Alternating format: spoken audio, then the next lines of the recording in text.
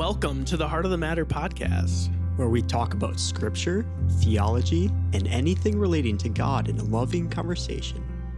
And where we try to get to the heart of the matter.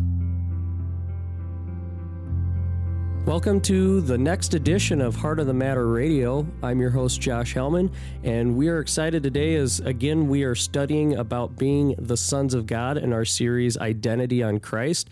We just started it the last episode. We've been off for a week because I've been sick. So getting better, and you can probably hear it in my voice a little bit. But really excited that we're going to talk about this topic. Hopefully we get through the rest of it today, but we want to make sure that you guys are equipped with scriptures like we said last time.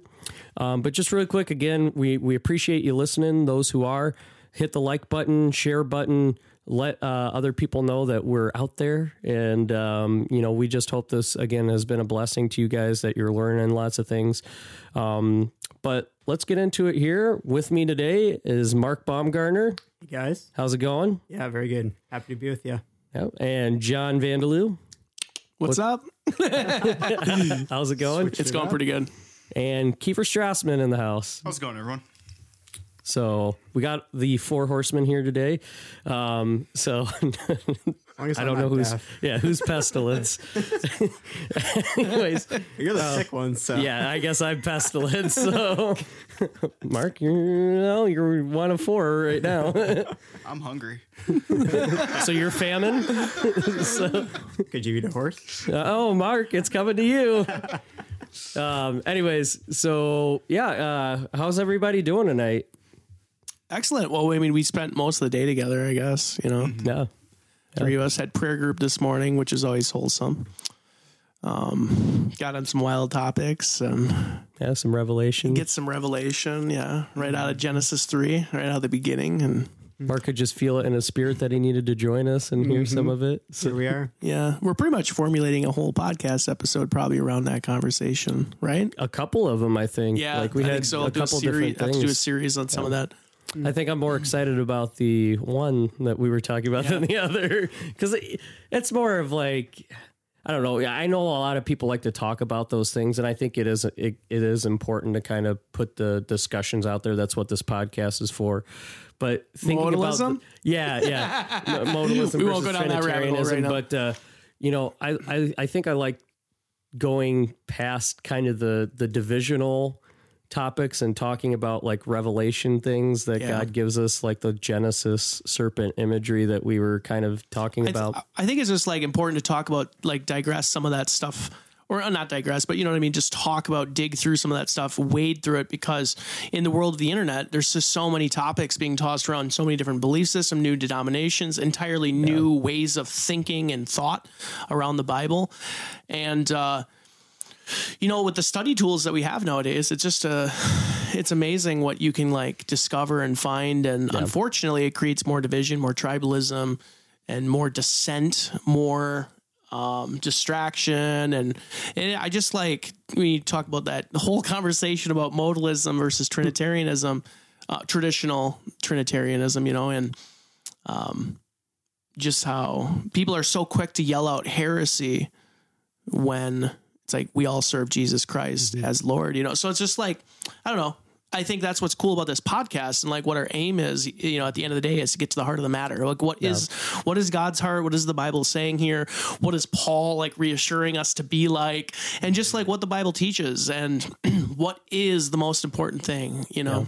Well, and that's the thing too, is like so many people claim heresy and they don't even know themselves what they're even talking about. They haven't even thought about the doctrines that they believe in and stuff. And so we're not going to talk about it tonight. You'll just have to listen until we eventually get to those episodes. But we're going through meat and potatoes right now. Yeah. I think, it was a fruitful conversation because it basically came back to that we need to express more grace. I know we've talked about this on the podcast before, but we need to have grace with people, we like to, like you said, we live in this age of information. It's not like there hasn't been information before, but it just seems like we want to lord that over people. We want to use it as a bludgeon. We need to be slow to speak and quick to hear. Yeah. And the church is not good at that, especially online. You know, no. Yeah. I mean, yeah, we listen to hours and hours of podcasts and YouTube videos, but I mean, there's, you know, you're on TikTok, you're on some of these social media apps. People are so quick to give their opinions, so quick to call out heresy. You know, you get like this 44-second clip of this false teacher who's a heretic because someone cut up a video and gave you a false clip. Yeah. So that they could get followers and comments and shares. You know what I mean? Like, that's the world we live in. So we need to be slow to speak, quick to hear, and have conversations, because we need to get to the heart of the matter. Shameless plug. And what's the scripture say, right? It says, be ready to give a defense, not be quick to give a defense. Yeah, be ready. And a lot of times it's a defense. It's not an attack. So like a lot of times we think we're giving a defense, but we're going on a forward attack to somebody who wasn't even really attacking us, because to be on defense, you have to be attacked. And so, you know, God can defend himself. I don't think he's really, you know, backing away from any fight. And I think sometimes we just get hurt because it's a challenge to our thinking and our thought process, just like anything is politics now. People don't want to talk about that because you say, you know, lit up terms like abortion and stuff, and it just brings all these emotions out. You say these things like, you know, different things. But again, it comes back to that, well, can't we have grace? You know, and we talked about this. That's kind of the point where we got to, was the reason like a lot of these topics are touchy is like, it's like, well, even if someone is wrong on something, like, I'm supposed to have grace with that person. Like, I'm not 100% right on everything I believe in, but I'll tell you the thing that I do believe in is that Jesus saved me, that he's my God, that he created me, and that I've fallen away, and that I need to believe in him to get to heaven, and that he's the only way, the truth, and the life that I can get to heaven. And that if I don't believe in him or the works he did with the knowledge that I'm given, before I die, I'm going to hell, or whatever that is, eternal separation from God. And I don't want that. That's what I believe in. And that's what I'm aiming to enlighten other people with, you know? Yeah. I think that like another problem too with the internet is just like, for one, Christ never said you have to be a biblical scholar to follow me, you know? And in today's day and age, it's so easy to have a platform where so many other Christians can hear you speak. And it's like, someone who might not be gifted as a pastor or teacher is teaching. And I'm not coming against anyone, you know, who's taught or like who shares. We all share stuff too. It's either us or we're hitting share buttons, you know, on Facebook, you know, from other teachers. And there's always going to be some disagreement, you know, and I don't know. There's some teachers out there too that are sharing false info, or they're preaching for the wrong motives. They're preaching to get rich, you know, but the message might still be true. You know, and Paul, what did Paul say? Let them do that. Is that what is it? Philippians 1? Yeah, I mean, I think it's just like, I think it was more of like if their intent is to preach my name, you know, because we were talking about that too a little bit. That happens in Mark, you know, in the Gospels, they come in and say, hey, this guy is preaching in your name, but he's not one of us. And he says, if he preaches in my name and he does a miracle, don't stop him. That's a little bit different context though, because like Paul was saying that like there's people that are going to preach for good intentions, for the correct intentions, but then there's going to be people who preach for the wrong intentions. But if the message is correct, just let them be. I'm paraphrasing a little bit there, but that's what Paul was essentially saying.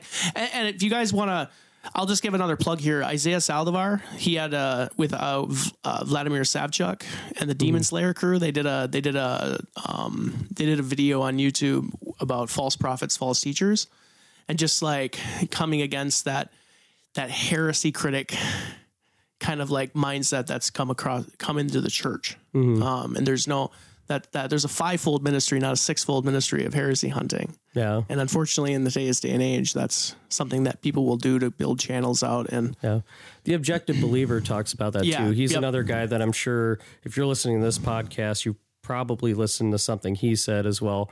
And I really like the Objective Believer. Yeah. So his whole thing is, it's not that he agrees with some of the people he defends, but he tries to put things in the best light as possible when we always try to put things in the most negative. We always look for that dissension first because it's so easy to see. He goes back to like the word. Yeah. In a really simplistic way.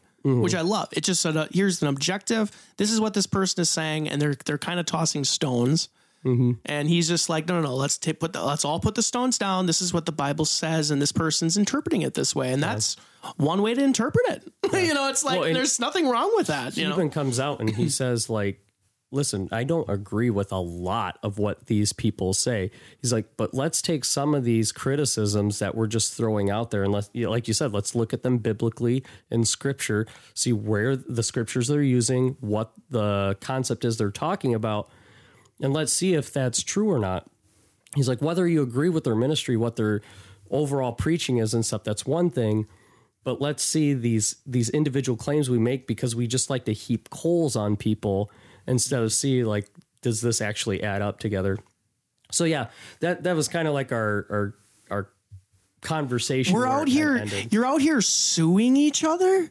Do you not know you're going to judge angels? Yeah. I mean, just the dissension, the stuff. I mean, it's what's happening right away. Yeah. Dissension in the church and just like the disunity, the brokenness in the church, and just, the enemy getting active in the church, and, our sinful flesh. And was it probably a bit of a power grab after the Pharisees too? Oh yeah. Like after Paul was competing with super apostles in the Corinthian church, quote unquote, super apostles, right. Flashy guys who were well dressed. Yeah. Mm-hmm. But it was like they're trying to still escape that legalism, but it's both. I mean, you have people coming in and going, I don't know, more away from the actual. I don't know. It's more for profit. Like that's been a problem forever, and so it's kind of interesting to see that right away when it started. I think of like if you watch The Chosen, the season finale for season 2, I don't want this to be a spoiler for some people, but I guess like, I don't know, we don't have like 15,000 people listening right now, so that's okay. But like the season finale of The Chosen, it's also been out for what, like half a year at least. Yeah. But like the way they got Judas, like the way Judas was introduced was such an interesting. Wait, you haven't finished? Yeah, you haven't finished season 2 yet of The Chosen, but no, you're fine. You're fine. Yeah, you're in the book. Well, this is kind of an added detail though for The Chosen, but like he's kind of like ripping off this guy in like this real estate deal, and then he's like attracted to Christ's really big crowd that he's drawing. As an opportunity to kind of swindle some people and make money on a free ride kind of thing. Okay. And I mean, Judas was the guy who handled the money in the Bible, and he was stealing from it. So that is a biblical idea. That is a biblical truth. Not too far of a stretch. Yeah. It's just their artistic rendition of like how they introduced him. Yeah. Like if he was a real person in the real world, what would be like a real life motive and like an introduction to him? Just like them putting like Matthew on the spectrum, like they thought, how can we introduce something like that? Would that be who one of the disciples are? I mean, there's people on the spectrum back then too, Yeah. So, yeah, it's just, that stuff's interesting. And I think, a point that you just made there is something. I think it was a quote I read by either C.S. Lewis. I think it was C.S. Lewis or something, or maybe it was Spurgeon, but it was talking about the idea was basically that we just keep our eyes on such lowly things. And if we would allow ourselves the greater things, like, I was talking about like immeasurable love. It's not that it's not that God finds our passions too strong. He finds them actually too weak, that we crave the basic things like sex and money when we could have immeasurable love, and we settle for just lustful pleasures. That bowl of soup. Yeah. That Esau was instead of hungry the blessing. For. Yep. So that's kind of, I think what you're getting at there is just that, why do we have our mindset on the petty division, which, yes, doctrine can be important. Like, it is important. Yeah, it's important. in like living a life for God is important. But God even tells us that, how do I obey the commands? By loving your neighbor, like by loving me first and foremost, and loving a neighbor as you would love yourself. Yeah, and we have to like approach with gentleness too. Like when God says to love your neighbor as yourself, Like, do you sarcastically reply to your, like, do you know what I mean? Like, are you condescending with yourself? Are you sarcastic with yourself? Time. Yeah. I know that's not a good trait to have. Maybe you're not loving yourself as well as you need to be, but. Oh, I definitely don't love myself. That's a work in progress. Yeah. I mean, like, hey, self-love is like, you know what I mean? Like, it's not an anti-God Self-love, thing. not in the context of the cultural self-love. Yeah. But actual, like, How God loves me. yeah, I because should love taking myself. care of yourself, like a lot of the self-love that we hear of, I think Disciplining myself. Yep. Eating well, exercising. I mean, like, discipline is loving myself well. world, what they're talking about is self-indulgence. Filling my mind with different than filling my love. mind with the things of God and not the things of this world. Yep. Self-love. Yep. Biblical self-love. Yeah. I mean, so like self-love is like, if you love yourself well, you're going to fill it with things of the Lord. Yeah. Because that's the truth. Yep. That's what we need to reflect on. That's our bread. Man doesn't live on bread alone. He lives on it from every word from God. So, I mean, like a self-truth versus a self-love. Like you're. but I think it's interesting because he says, like, love your neighbor as yourself. So, I mean, it's like, that's, Yeah, but how many people do that?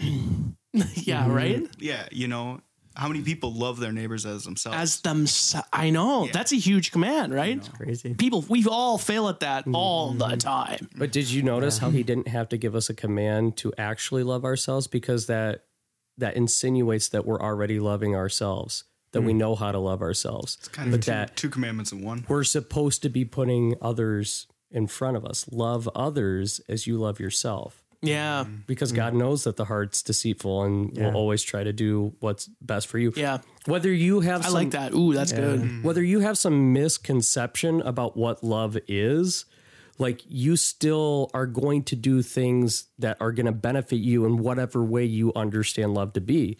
It's like, if I'm cold, I need to be warm. If I'm hungry, I need to be fed. Like, these are basic things, natural instincts. We all know this. I need shelter. I need food.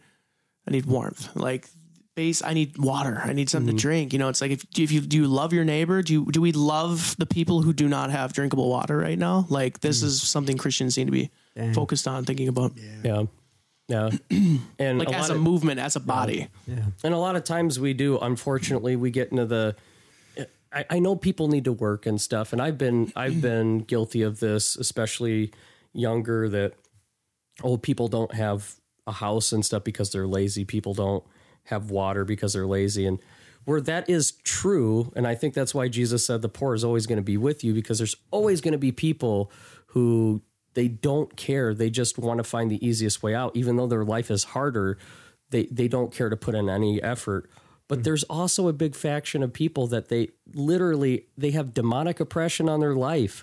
Yeah. Like, they have curses upon their life. They themselves haven't done anything to earn that. I mean, we think about hurricane victims and stuff. We think about, look at the Midwest, how the Midwest usually reacts when there's tornadoes that tear up a city and stuff. They all come from all the surrounding counties and help each other. They build each other up, and then they go about their life. They get back together. So it's like, yeah, there's some truth to that, but why do we always go there first? Why do we always expect the worst out of people first? Well, yeah, our hearts are deceitful, but God says lavish love on them, right? He says that's what we're supposed to do, show love. And what is love? Forgiving your neighbor. How many times? 7 times 77. Give them grace, give them mercy. I've given you these things. So why is it the first thing we do is try to bring condemnation? There's now therefore no condemnation in those who are part of Christ. And I'm supposed to bring that to the people who are struggling. And again, this is not a condoning of bad behavior, but Jesus doesn't say condone bad behavior. He says you got to put up with it, though. Like, you have to overcome it with the love that I have given you. Yeah. Like, I mean, did he go... I mean, look at Jesus' life himself. He put up with that, and he overcame it with the cross. Yeah. Like, I mean, he wasn't like, oh, you're going to kill me. I hate you. He was like, no, forgive them, Father, for they do not know what they do. Yeah. That's a hard charge. Trying to segue this into our topic. I feel like we've just been like prophetically moving this whole time. But just like Christ being that perfect example of what a son of God looks like and how we're supposed to replicate. So, you know, we're in the series right now, or the second part to Identity in Christ, Sons of God, being sons of God. And well, we're heirs of Christ, right? That's kind of what our focus is going to be on today. That means we inherit like what God has given his Christ, but Christ has passed that down to us. Like, and he is God, but he's passed that down to us. We are sons of God. We get to inherit the King's treasure trove. It is no longer I who live, but Christ in me. I mean, that's become one of my favorite verses. I mean, that's a great verse, but I mean, I've just been quoting that lately so much, especially with Catholics. But it's just like, you know what I mean? It's like that understanding of like, we need to understand our identity. Who is it now that I'm dead? Who is this new creation? Who is this new creation? It's Christ. It's no longer me. That's what Paul said. So what does it mean to be Christ? Yeah. What does it look like? You know, we have scripture. So we're going to go through some of that and talk about that. And it's exciting. Yeah. We're going to start off with a verse in Galatians here. Kiefer's going to read it, and he's got a little bit of context behind it. And I think that's Galatians 4, chapter 4, verse 7 is the verse we're going to stick with, but he's got some background to that. Yeah, I'm actually just going to start with Galatians 4. What I am saying is that as long as the heir is a child, he is no different from a slave, although he owns the whole estate. He is subject to guardians and trustees until the time set by his father. So also, when we were children, we were in slavery under the basic principles of the world. But when the time had finally come, God sent his son, born of a woman, born under the law, to redeem under the law, that we might receive the full rights of sons. Because you are sons, God sent the Spirit of his sons into our hearts, the Spirit who calls out, Abba, Father. You are no longer a slave, but a son, and since you are a son, God has also made you an heir. Whew.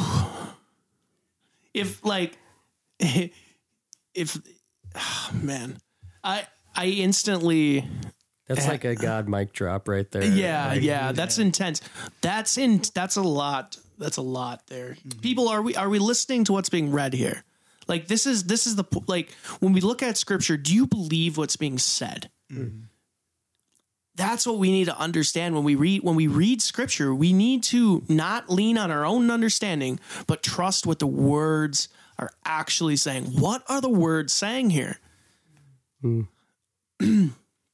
Man, to sit there and think that, like, I was a slave and I was already appointed to gain the inheritance that my father has for me once the son came. Like, it's so crazy because that's the picture of the gospel, right? Like, again, we're talking about how literally God has created us to be sons of God. He's predestined us for that. And here again, that's what Paul is saying, is that you literally are predestined to receive this inheritance. You are appointed to it.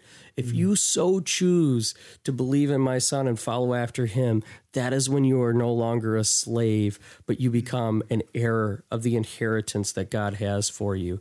And I know you had said in the chapter before this, it's led in to say, like, you're an heir of the Abrahamic covenant. Yeah. And so, like, you're going to be a blessed people because of that. That's still going on. That covenant is still being fulfilled. Yeah. It's like sometimes as Christians, we think, like, the Old Testament doesn't matter anymore, but it's like, no, that's further from the truth. It matters more than it ever did. Study to show yourselves approved, brothers. Well, what scripture was he talking about then? Yeah. New Testament didn't exist yet. Yeah. And I think you have that scripture in chapter 3 that talks about that. It says you are the heirs of. Yep. It's actually the last verse, 3:29. If you belong to Christ, then you are Abraham's seed and heirs according to the promise. But the two verses before that, it's you are all sons of God through faith in Jesus Christ, which I think is really cool. It's like, say that again. You are all sons of God through faith in Christ Jesus. I mixed those up. But for all For all of you were baptized into Christ, have clothed yourself with Christ. So it goes back to the blood. And it's just, I mean, that's Clothed yourself with Christ. It's a crazy image. Well, it prodigal son, it goes back to like literally showing up as the true heir, and the father clothes his son. Yeah. And it's, you know, it's very interesting. Like, I mean, that whole section, and then after it, like when Paul goes back into talking more about Galatians and like the church and what they're dealing with, formerly when you did not know God, you were slaves to those who by nature are not gods. Demons. Yeah. And so different translations say like the elemental principles and like it would have been like paganism, stuff like, right? Or not pagans. Yeah, it would have been paganism, right? It could, it could have been Galatians. Is that Galatians, things, right? Yeah. But anyway, they offered food, food idols, which were demonic spirits, and And just to kind of give context to the being heirs of the Abrahamic covenant, again in Genesis chapter 12, verses 2-3, it says, "I will make you into a great nation, and I will bless you. I will make your name great, and you will be a blessing. I will bless those who bless you, and whoever curses you, I will curse, and all peoples on earth will be blessed through you." So Abraham is like at the end of his life when he's getting this. So this is definitely a future blessing. Not only in that moment is he blessing Abraham, but from here on out. That's actually believed to be a nationalistic blessing for the United States too, because we've supported Israel so on, Yeah, we always take on the blessings we think that, are given to his people and stuff. But that's again, right? All peoples on earth will be blessed you. That's not just for America. It's not just for Israel. It's all peoples on earth. So that's crazy that even through, and that's the story of redemption, right? Through the lineage of Abraham, Jesus will come and bless all nations. It is no longer just a blessing for the Israelites, for the Hebrews, for the Jews, but it is a blessing for all the tribes of Judah and all the non-tribes to come into the presence of God. Yeah, I'll bless those who bless you, and I'll curse those who curse you. So the heir, we become heirs to that. Like literally, think about that. Like he's going to make us into a great nation. We think about that in earthly terms, but I think about that now in the kingdom sense. He's going to make us into a great nation. Well, that's what he's talking about. Yeah. I mean, he made it. Well, when has Israel been this great nation? Hasn't under Solomon. Huh?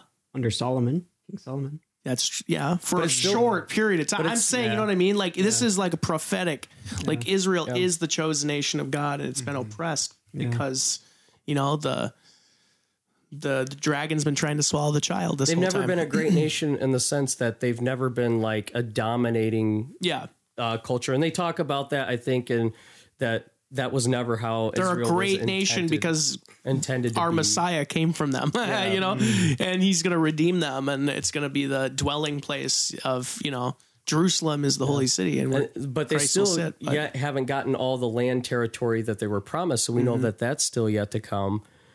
But here, because obviously he's not telling Abraham that he's going to turn him into a piece of dirt.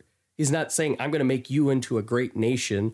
Like he's saying that the people that come from him are going to be a great nation. He's going to make his name a blessing to those around him, Father Abraham.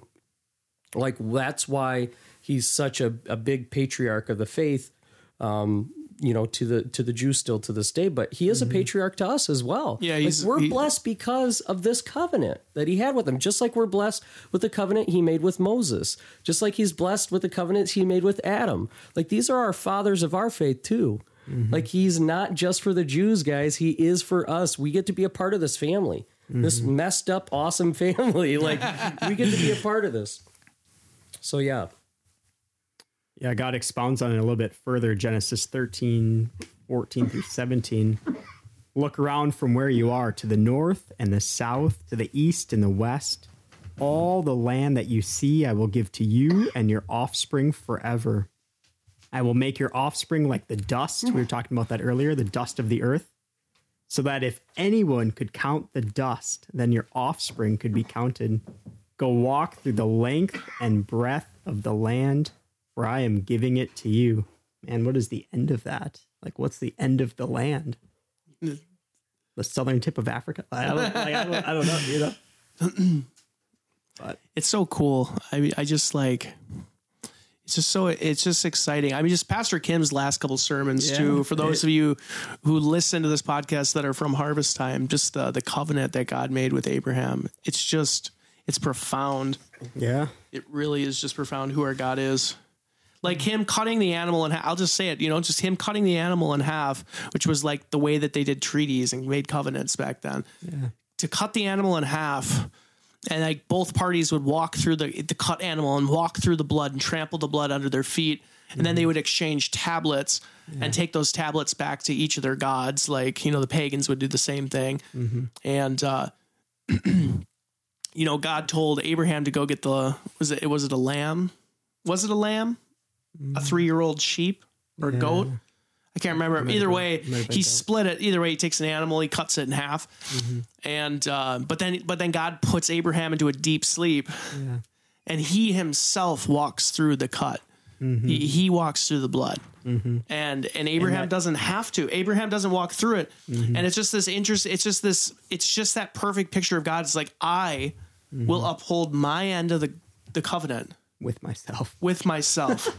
Yeah. And if I ever go against this, which the significance of cutting the animal in that time period was, if you went against that treaty, if you went against that covenant, you would be ripped apart or destroyed. So God is like saying, for one, I can't be ripped apart or destroyed, but I never would be. Yeah. And if I ever would go against my word, which God can't, God doesn't, that's God's character. He will never go against his word, his covenant, his promise. He cannot break a promise.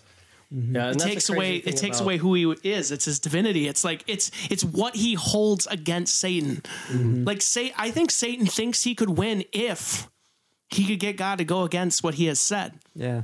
Like I know people think well, Satan knows he's defeated. Like, does he though? Like I feel like he's filled with so much hubris and so much hatred that maybe he thinks that he could still win. He knows he has been defeated, but he's still trying. Yeah, he's still trying. It's not like. It's almost like if maybe someone who doesn't know that they shouldn't be in a sport and they just keep losing. That's a conversation for another day, though, I think. Yeah, just like the Bears, like they should quit. Yeah, Packers get 2 bye weeks this year. Yeah. So, anyways, but yeah, that's the thing about that picture is typically when you see covenants, right? It's if you follow my covenant or if you follow my word, you're going to be blessed. If you don't, you're going to be cursed.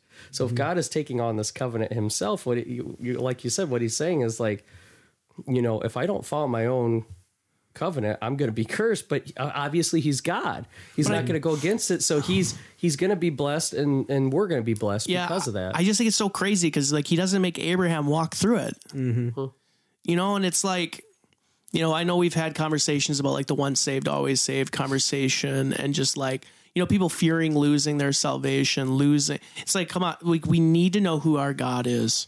Like we can have debates about, if you're not living in a sanctified life and you are willfully sinning, like if you go read Hebrews, like there's some tough stuff in there, but it says, to those who endure to the end will be saved. Like, how do you know if they're in the faith? The ones who, stay with us until the end. It's like, that's how you know you're saved, producing fruit. But here's the thing. God himself paved the way. God himself did all the work. And we just need to abide in him. Where does the fruit come from? It comes from him. It comes from the Spirit. Yeah. Like, how do we get the fruit? Through him, yeah. He gives it to us. Yeah. Who do we pray to get fruit from? Him. That's how we get it. Like, that's the crazy thing, right? Because what we'll sit here and do is reverse theology. As we'll say, well, I'm impatient, so I don't have the fruit of patience, so I'm not of God, so I can't be saved. I must be willfully sinning. But it's like, isn't there a process of sanctification going on? Like, you were impatient. you now are no longer patient. So some people say don't try and stuff like that. Like that's the problem, is you need to give over to God, which is true. At the same time, work out your faith with fear and trembling. So the work, though, is getting closer to God. The work is getting into that secret place. It's trusting him. It's trusting his word. It's trusting what he did. It's like if you continually do that, you'll hear his voice. You'll hear the shepherd's voice because you know the shepherd. Like we have to know who the shepherd is. But I just really think it's so profound to really go back to that story though, and just being like, he didn't make Abraham walk through the covenant. So like Abraham is not held accountable for failing or breaking the covenant. Like Abraham, you can't break this covenant. I made it with you. Because salvation I walked through the animal. You won't. Because salvation doesn't come through our works. No. Comes through faith. Abraham had faith. And oh, man, it's crazy too, because Abraham, like, he immediately goes like next chapter, 2 chapters later, he's already sleeping with that other outside of his marriage covenant, Ishmael or whatever. Yeah, and he has Ishmael and not Rahab. Haggai. Yeah, is it Haggai? No, that's the prophet Haggai. Yeah, that's true. Yeah, Hamar. Is it Hamar? Oh man, we have to look this up. Pretty sure we should know this. Yeah, this is Sarah, and I think it's or Tamar. Is it Tamar or Hamar? Yeah, it's sound like a dumb. We have our own Christian podcast, but that's the whole point of this podcast anyway. There's a lot of stuff in the Bible, man. I just said we were going to mess up at the beginning of this episode. Pastor Kim just preached on this, but he wasn't talking about the wife. He was just talking about the story before that, and just talking about the covenant. So I haven't refreshed in this in a while. Yeah, well, I have a bad memory. I'll just say that. I know we're having our scribes look it up right now. Yeah, do we want to go through another verse? That's kind of off subject anyway. Hagar. It is. Hagar. Yeah. I said Haggai. I was close. Slave Hagar. Haggai. It was a combination of Haggai and Hamar. We were so close. That's why we need each other. We're the body. You come up with the first part of the name. I come. No. But yeah, no. This thing of airness and stuff like. There's a reason why God uses the imagery of kingdoms. Now, those were more prevalent back in the day, so he's trying to relate it to the people. But he is the king that sits upon the throne, and the prince would be the one who would receive the inheritance and take over the king's throne.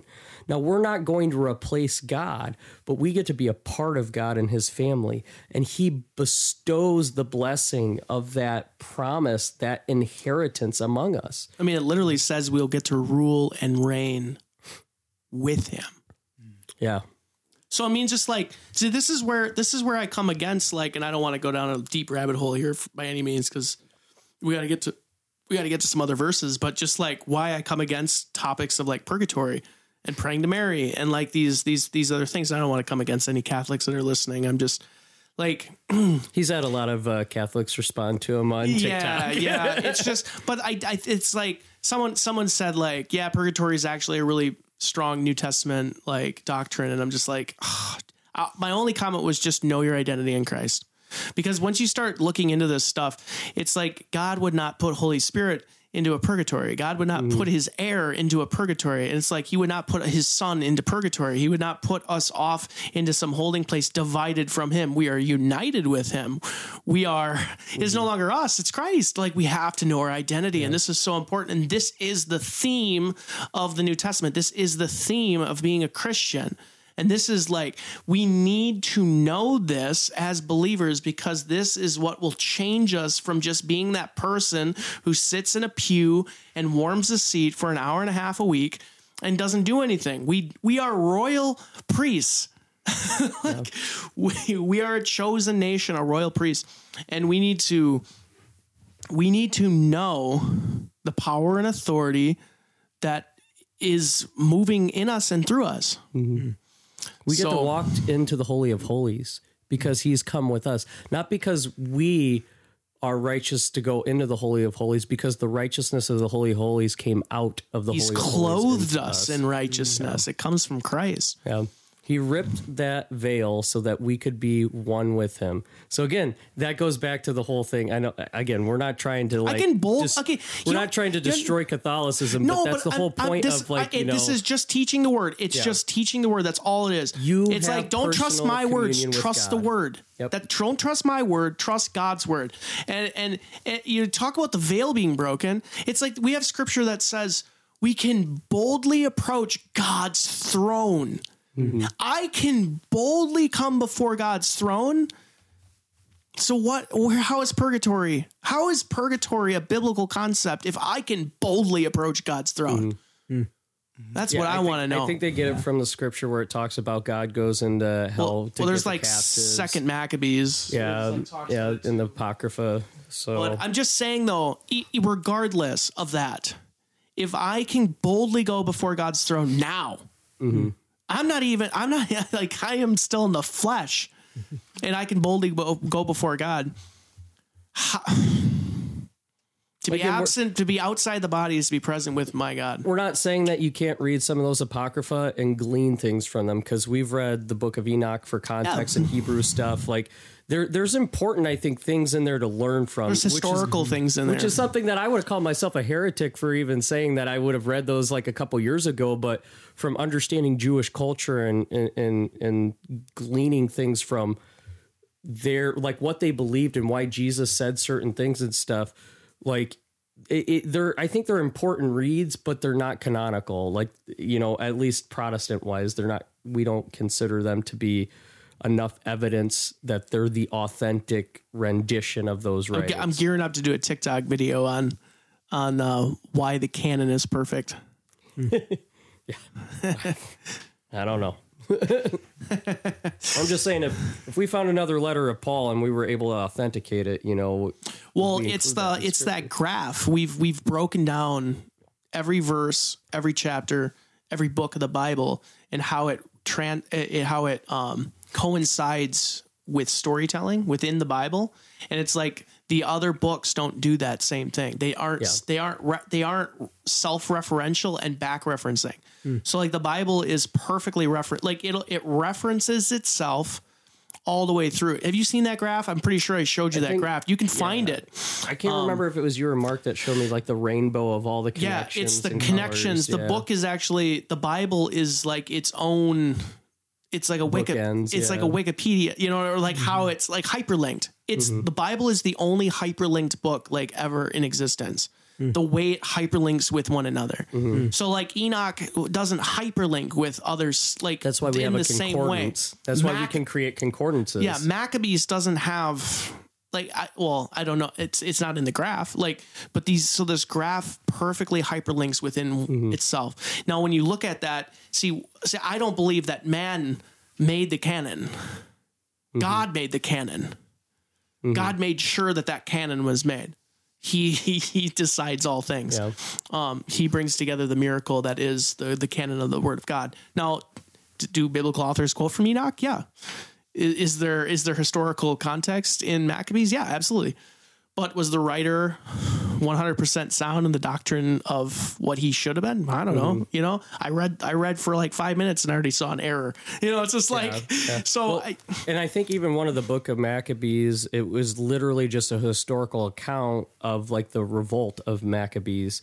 So in the intertestamental period, so it's not even necessarily supposed to be taken as scripture. It's supposed to be a historical account. Yeah. So that's like the difference. The God inspired word, and then just like references that were very important text in Jewish culture, and that's the difference. Again, I think what it comes down to is that all the books in the Bible that are included in the I don't want to make this a Protestant versus Catholic thing, but in the Protestant Bible, they're literally, you can prove that they have other references, they have other scriptures or other writings in different parts that like validate each other, from the Dead Sea Scrolls, the Masoretic texts and all that stuff, the Qumran scrolls, they connect to each other. They prove, whereas like with Enoch, I think we only have like one full version of it in like the Ethiopian scrolls or something like that. Heiser talks about this a little bit more.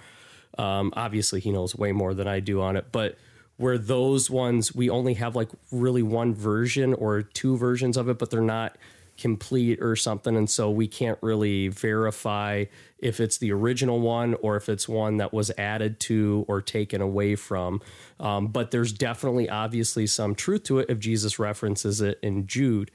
So it's like, that's the hard thing is like, hopefully we will find some scrolls, another treasure trove like the Library of Alexandria, and they're going to have a ton of that stuff, if it wasn't destroyed. But anyway, yeah, I mean, we spent the first 20 minutes of this podcast just talking about how this episode of the podcast, just talking about having,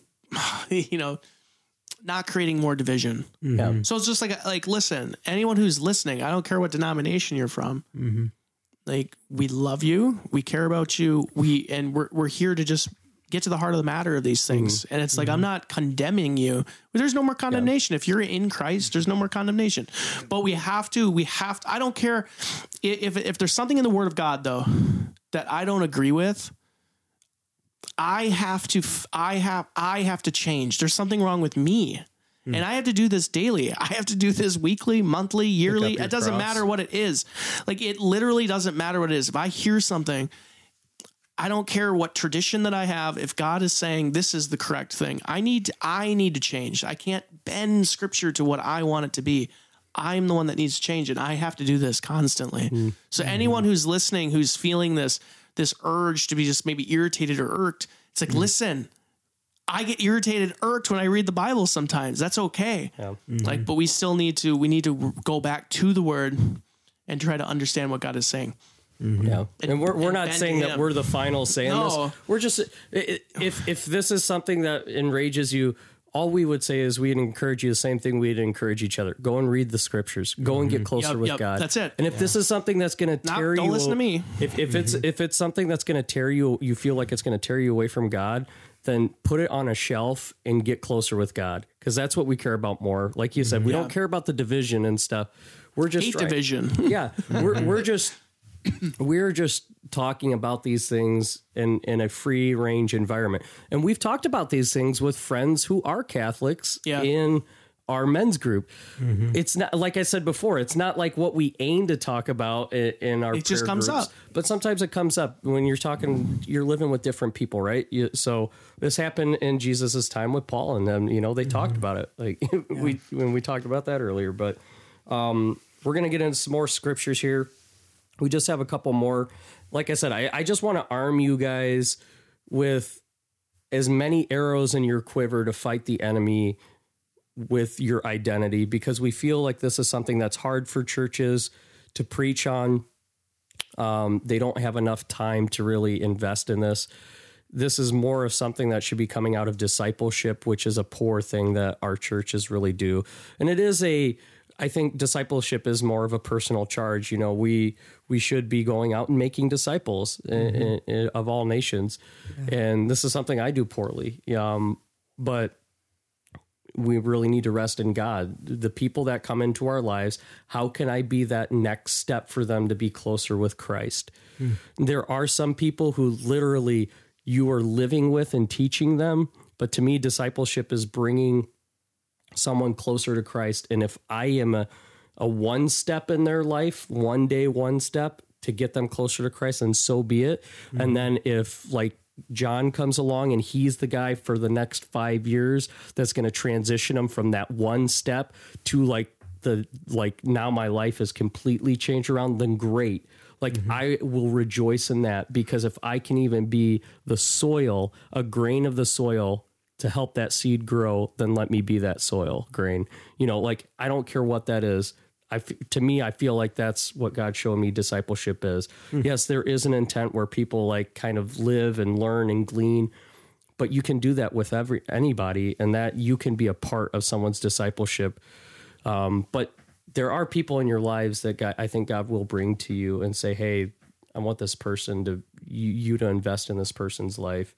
And so that's what we're trying to do here with you guys. We want to give our listeners as many tools, things that we feel that we're lacking in our, growth in scripture and stuff. to you guys. This is what we can do. We have more freedom here to do that. And so with that, does somebody want to read Psalm 127:3 or? Ooh, switched it up on me. Yeah, I can do that. Yeah, Psalm 127:3. Behold, children are a gift of the Lord. The fruit of the womb is a reward. That is totally flipped in our culture, isn't it? Yeah. Yeah. People are having children later. I mean, abortion is legal. I mean, they're not an inconvenience. Yeah. You know, like women are, you know what I mean? Just culturally, which is fine. You know, if a woman wants to go out and work, good for her, you know, amazing. But like, I'm just saying culturally, you know, this is really switched. Whereas, you know, having children is such a beautiful thing. Like, we're all here because our parents decided to have children, you know, you know, every single person is here because they were a child at one point, you know? Yeah. So, well, I think this is something too that's weird that we've, again, in culture, we try to rationalize that and saying that at one point we needed as many children as possible to work the fields, to do the work of the household, to take care of my family and stuff.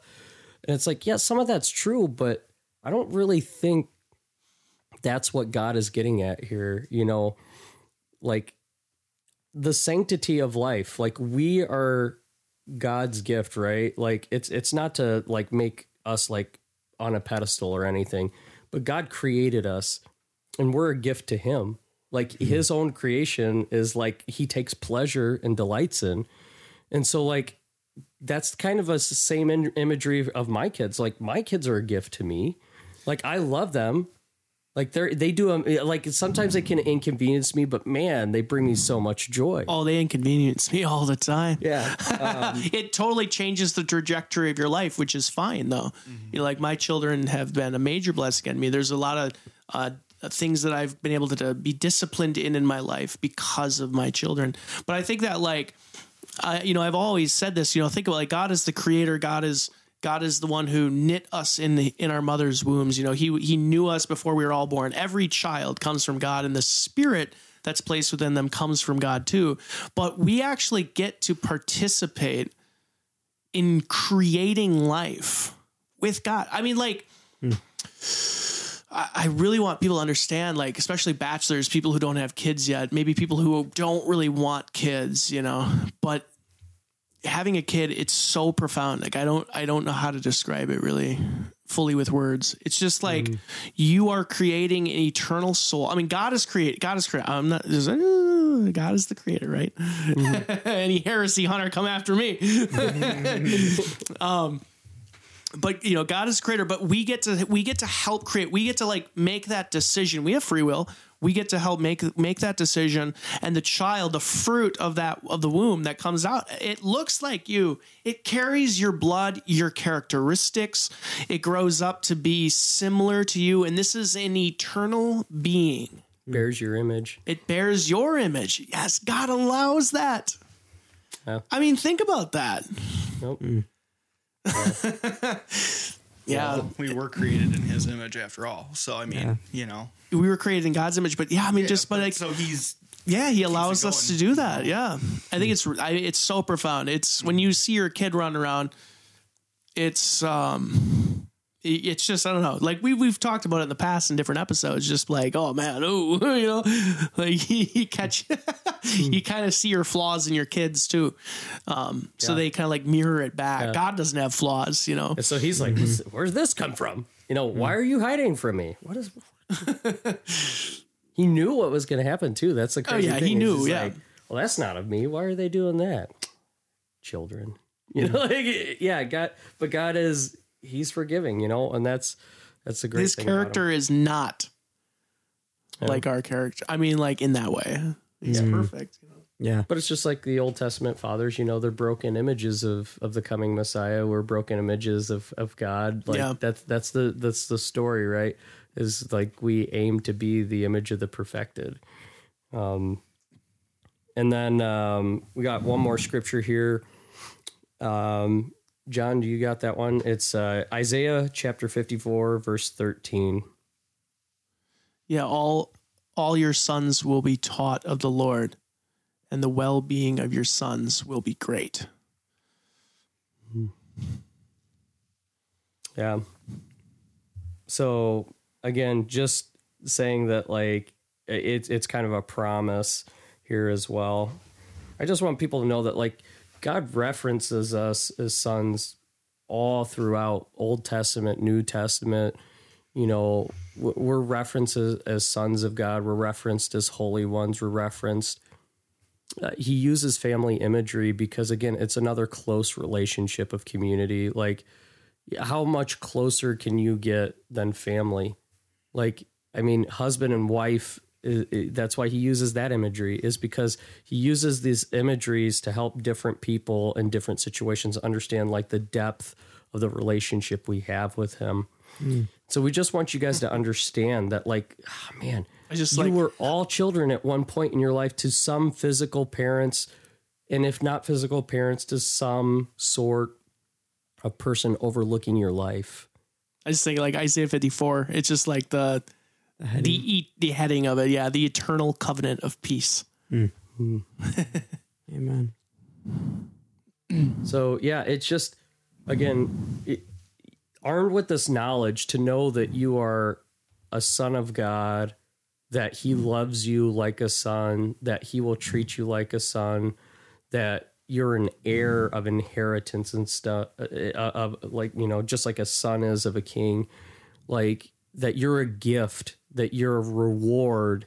Maybe your parents don't necessarily view it that way, but this, again, we're looking at the perfected versions of everything. This is what God says you are. Yeah. And he doesn't lie. Yeah. In spite of what your earthly father and mother say, in spite of what your earthly friends say, in spite of what the earth and culture and Satan says of you, the father of lies, where truth comes from, that's what we should be listening to. And that's where we know our identity is placed in. And he says that I'm his son and that he's going to treat me like a father should treat me. Or daughter. Or daughter. For our female listeners out there. The ladies. Yes. Yeah. So, Mark, Kiefer, you guys got anything to add? Like, what's kind of your thoughts about it? Yeah, no, I feel like you've chosen an apt verse there to end on. It's definitely a high note, and I mean, they all really were, to be honest, but yeah, I just love that. And the well-being of your sons will be great. You know, he's destined us to this greatness. Like, yeah, there might be hardship and trial. There might be discipline and rebuke. We didn't really get into that too much, but you know, that's the other side of a father, right? It's not all sunshine and rainbows. Like you guys know that in your households, but man, like the outcome is, yeah. This is a really still comes from love though, right? Discipline. Like if you truly love your kids, you're going to tell them, don't put your hand on that hot stove. Yeah. Don't step out in front of that car, Yeah. you know, but there's also moral things like don't sleep with that person. They're going to ruin your life. Don't, you know, so yeah, father's love. It's great both ways, but rebukes don't feel great. But in the end, they make your life a lot better. Yeah. If they're good rebukes. Yeah. Well, we skipped this one verse, but yeah, 2 Corinthians 6:18. Now I will be a father to you, and you will be sons and daughters to me, says the Lord Almighty. And yeah, John, is funny that you were just talking about hyperlinks, how the Bible is hyperlinking itself. That's actually from 2 Samuel 7:14, where God's talking to David. I will be his father, and he will be my son. If he sins, I will correct and discipline him with the rod, like any father would do. I really think that people need to understand like how profound it is that the Bible is hyperlinked the way that it is in ancient days. I mean, like you couldn't even write, like there wasn't like just paper. Yeah. And like they were writing it on papyrus, like leaves, and like I mean, like think about it. Stone tablets, and like it's like we have a hard time finding evidence of like David's existence, you know, in like archaeology. But it's like we have his like written poems Yeah. in perfect, you know what I mean? Like, think about that. Like, people just don't think. The enemy is just blinding the minds of people who don't believe the existence of God's word in its entirety, in the way that it is such a profound miracle. Yeah. We can't find the Alexandrian library, but we found the Qumran scrolls. We found the Masoretic texts. We found the Dead Sea Scrolls. We found all these different ancient biblical writings that somehow made it through. Think about like when Genesis was. I mean, like in the time frame, how many other cultures? There were other writings, there were other religions, there were other cultures. You know, like the Sumerians, the Anunnakis. Like we know about like these things, right? Now that we have the internet and there's like, you know, we've been able to figure out some cuneiform, you know, like, but no one's worshiping like that we know. I mean, maybe the Rothschilds are, you know what I mean? The Illuminati, the whole Masonry, you know what I mean? Like that whole conspiracy stuff. But I'm just saying that like the fact that Judaism and Christianity is at it where it's at from 5,000 years ago. Yeah. Yep. And the texts are all there. Yeah.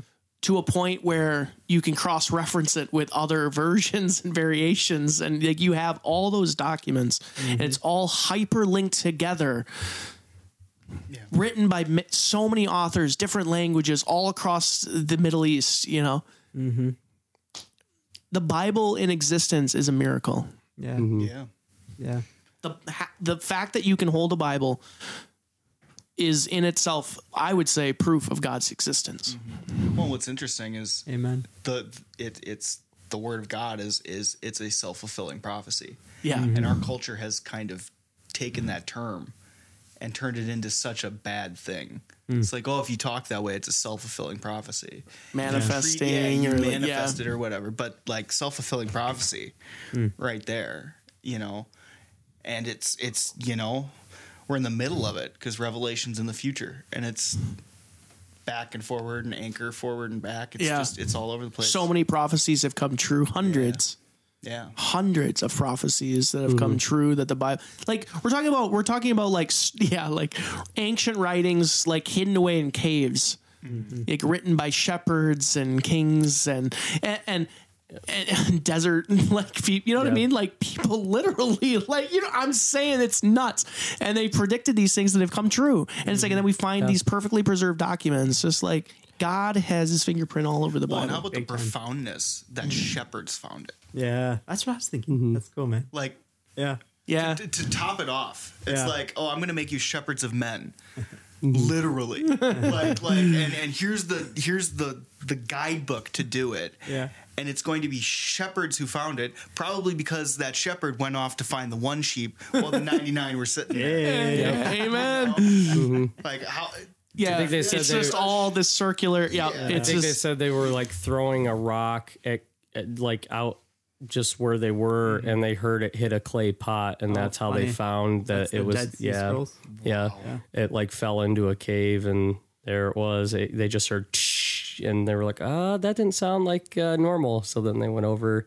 Yeah, Oh, man. But you know, it is true that it's crazy to think that the more that we find, the more that the Bible gets proven. And there's so many people that think the more science finds, the more they disprove God. But there is a huge, we talked about this earlier, there is a huge movement in science right now where it's been happening over the last decade, where a bunch of scientists they're coming up with theories because they're coming to the conclusion that it looks like intelligent design is out there, and they are terrified that their whole life and belief has been a sham. So they have to create theories like the multiverse, which you cannot quantify through science, through the theory of science. It has no starting point. They're just literally saying my bias against God is pointing me away, so I've got to create a theory because I can't change my life around. But if you look at it's all not the even evidence, science. You can't replicate that in a lab. No, yeah, It's not science. That's not science. Just a smart man in a board meeting saying, this is what I think, and a bunch of other people clapping and saying, my demons agree. 96% of scientists agree that it's But think about that. It's also like the child going, no, I know better than my parent, and I'm gonna sneak cookies out of the cookie jar. It's like they're trying so hard to not go Abba Father. Like they're trying so hard not to just go, I was wrong, you were right, Dad. Like, it's just. It's so sad too, because like the inherent, like we talked about in this episode today. I mean, we're skipping all over the place here a little bit, but there's a core here. But I think it's just so sad because the inheritance that we are receiving as Christians, as sons and daughters of God, like what does it mean to be a son? Like we're touching on it and we're going through the series Identity in Christ and what we get, but like the inheritance is it's so beyond anything that we can comprehend. Yeah. But I was going to say that it's like with even history and stuff, like archaeologists, I think they just unearthed another city that's talked about in the Bible that's like a secondary city that's like listed. I think the Daily Wire had an article about it where they literally just found another biblical city. Mm-hmm. So again, archaeology continues to prove that the Bible exists. Mm-hmm. When we find ancient writings, it continues to prove the existence of the Bible and the validity of the Bible. Mm-hmm. Like science is proving the validity of God and intelligent design. So it's like how much of this is it going to take for you to believe? Because you get to a point where is God really evil because he sends people to hell? Or do you just not want to believe and not want to be a part of God? Are you running from God? And that's who's sending you to hell yourself, So anyways, this has been really fun 2 episodes on the sons of God. We're going to transition into another form of that, but we're going to start talking about how we're adopted into the family of God. So not only are we actual sons of God, but we are adopted. So that's going to be the next episode or 2. I think that might take a little bit longer because Paul speaks on adoption a good bit, but adoption is actually replete throughout as well. So we're going to be dipping into Ephesians. There's some in Psalms, Isaiah again, Romans, some Hosea, Matthew. So we got a good amount of scripture to get through there, and some of them are a little bit thicker. Like I said, I really want you guys to know that you are owned by God and created by God, but just because he owns you doesn't mean necessarily that you're going to allow him to own you. Like he's predestined you for great things. So slave no more. I was going to say no longer a slave, but a son. Yep. A son, then an heir. Yep. Instead of working the fields, you can come into his his throne. So, Amen. So thanks for listening. We appreciate that. Share the like button. I have a TikTok account where I've been putting out some videos. That's at 12 Stones Media. That's the handle. John has a Deliverance TikTok. John, what's your Deliverance TikTok name? It's just my name, John Vandaloo. That's really hard to remember. Yeah, JohnVandelo. No R. No Vanderloo, Yeah, so he's actually been blowing up, so give him some more likes and views. Again, we're not doing this to get famous. We're not doing this to get rich. We literally don't make money off of anything we're doing so far. So if you felt led to donate to us, we're not going to say no. But Shameless. But just for those who think that we're like shills for anything or whatever, we want to do this because we want God. We want to be a part of God's movement, and we want people to hear things that they need to hear. Yeah. So we just hope that the Holy Spirit's speaking through this. So again, if you need any prayer, if you guys have any requests, if you need some deliverance, let us know. Again, we'd be more than happy to pray with you guys. We have a Facebook page where you guys can write prayer requests down. Or go to our handles on TikTok and write that down. Like, we don't even care if you watch the video. Just go on there and write, hey, can you pray for me? But we want to see God move in you. And so I just pray that over you. Instead of a challenge today, I'm just going to pray that the knowledge that surpasses all understanding would be upon you, that God would rest on you and his Spirit would rest on you, that he would give you grace, that he would make his face shine upon you, and that you would just be blessed and your children would be blessed. So just be blessed, and I pray that God reveals something to you guys today. This week, that there is a revelation that you are going to be closer to God than you've ever been. And I just pray that in the name of Jesus Christ. Thanks for listening, and thanks for being a part of this podcast, guys. Yeah, amen. Thanks, guys. Yeah, take care.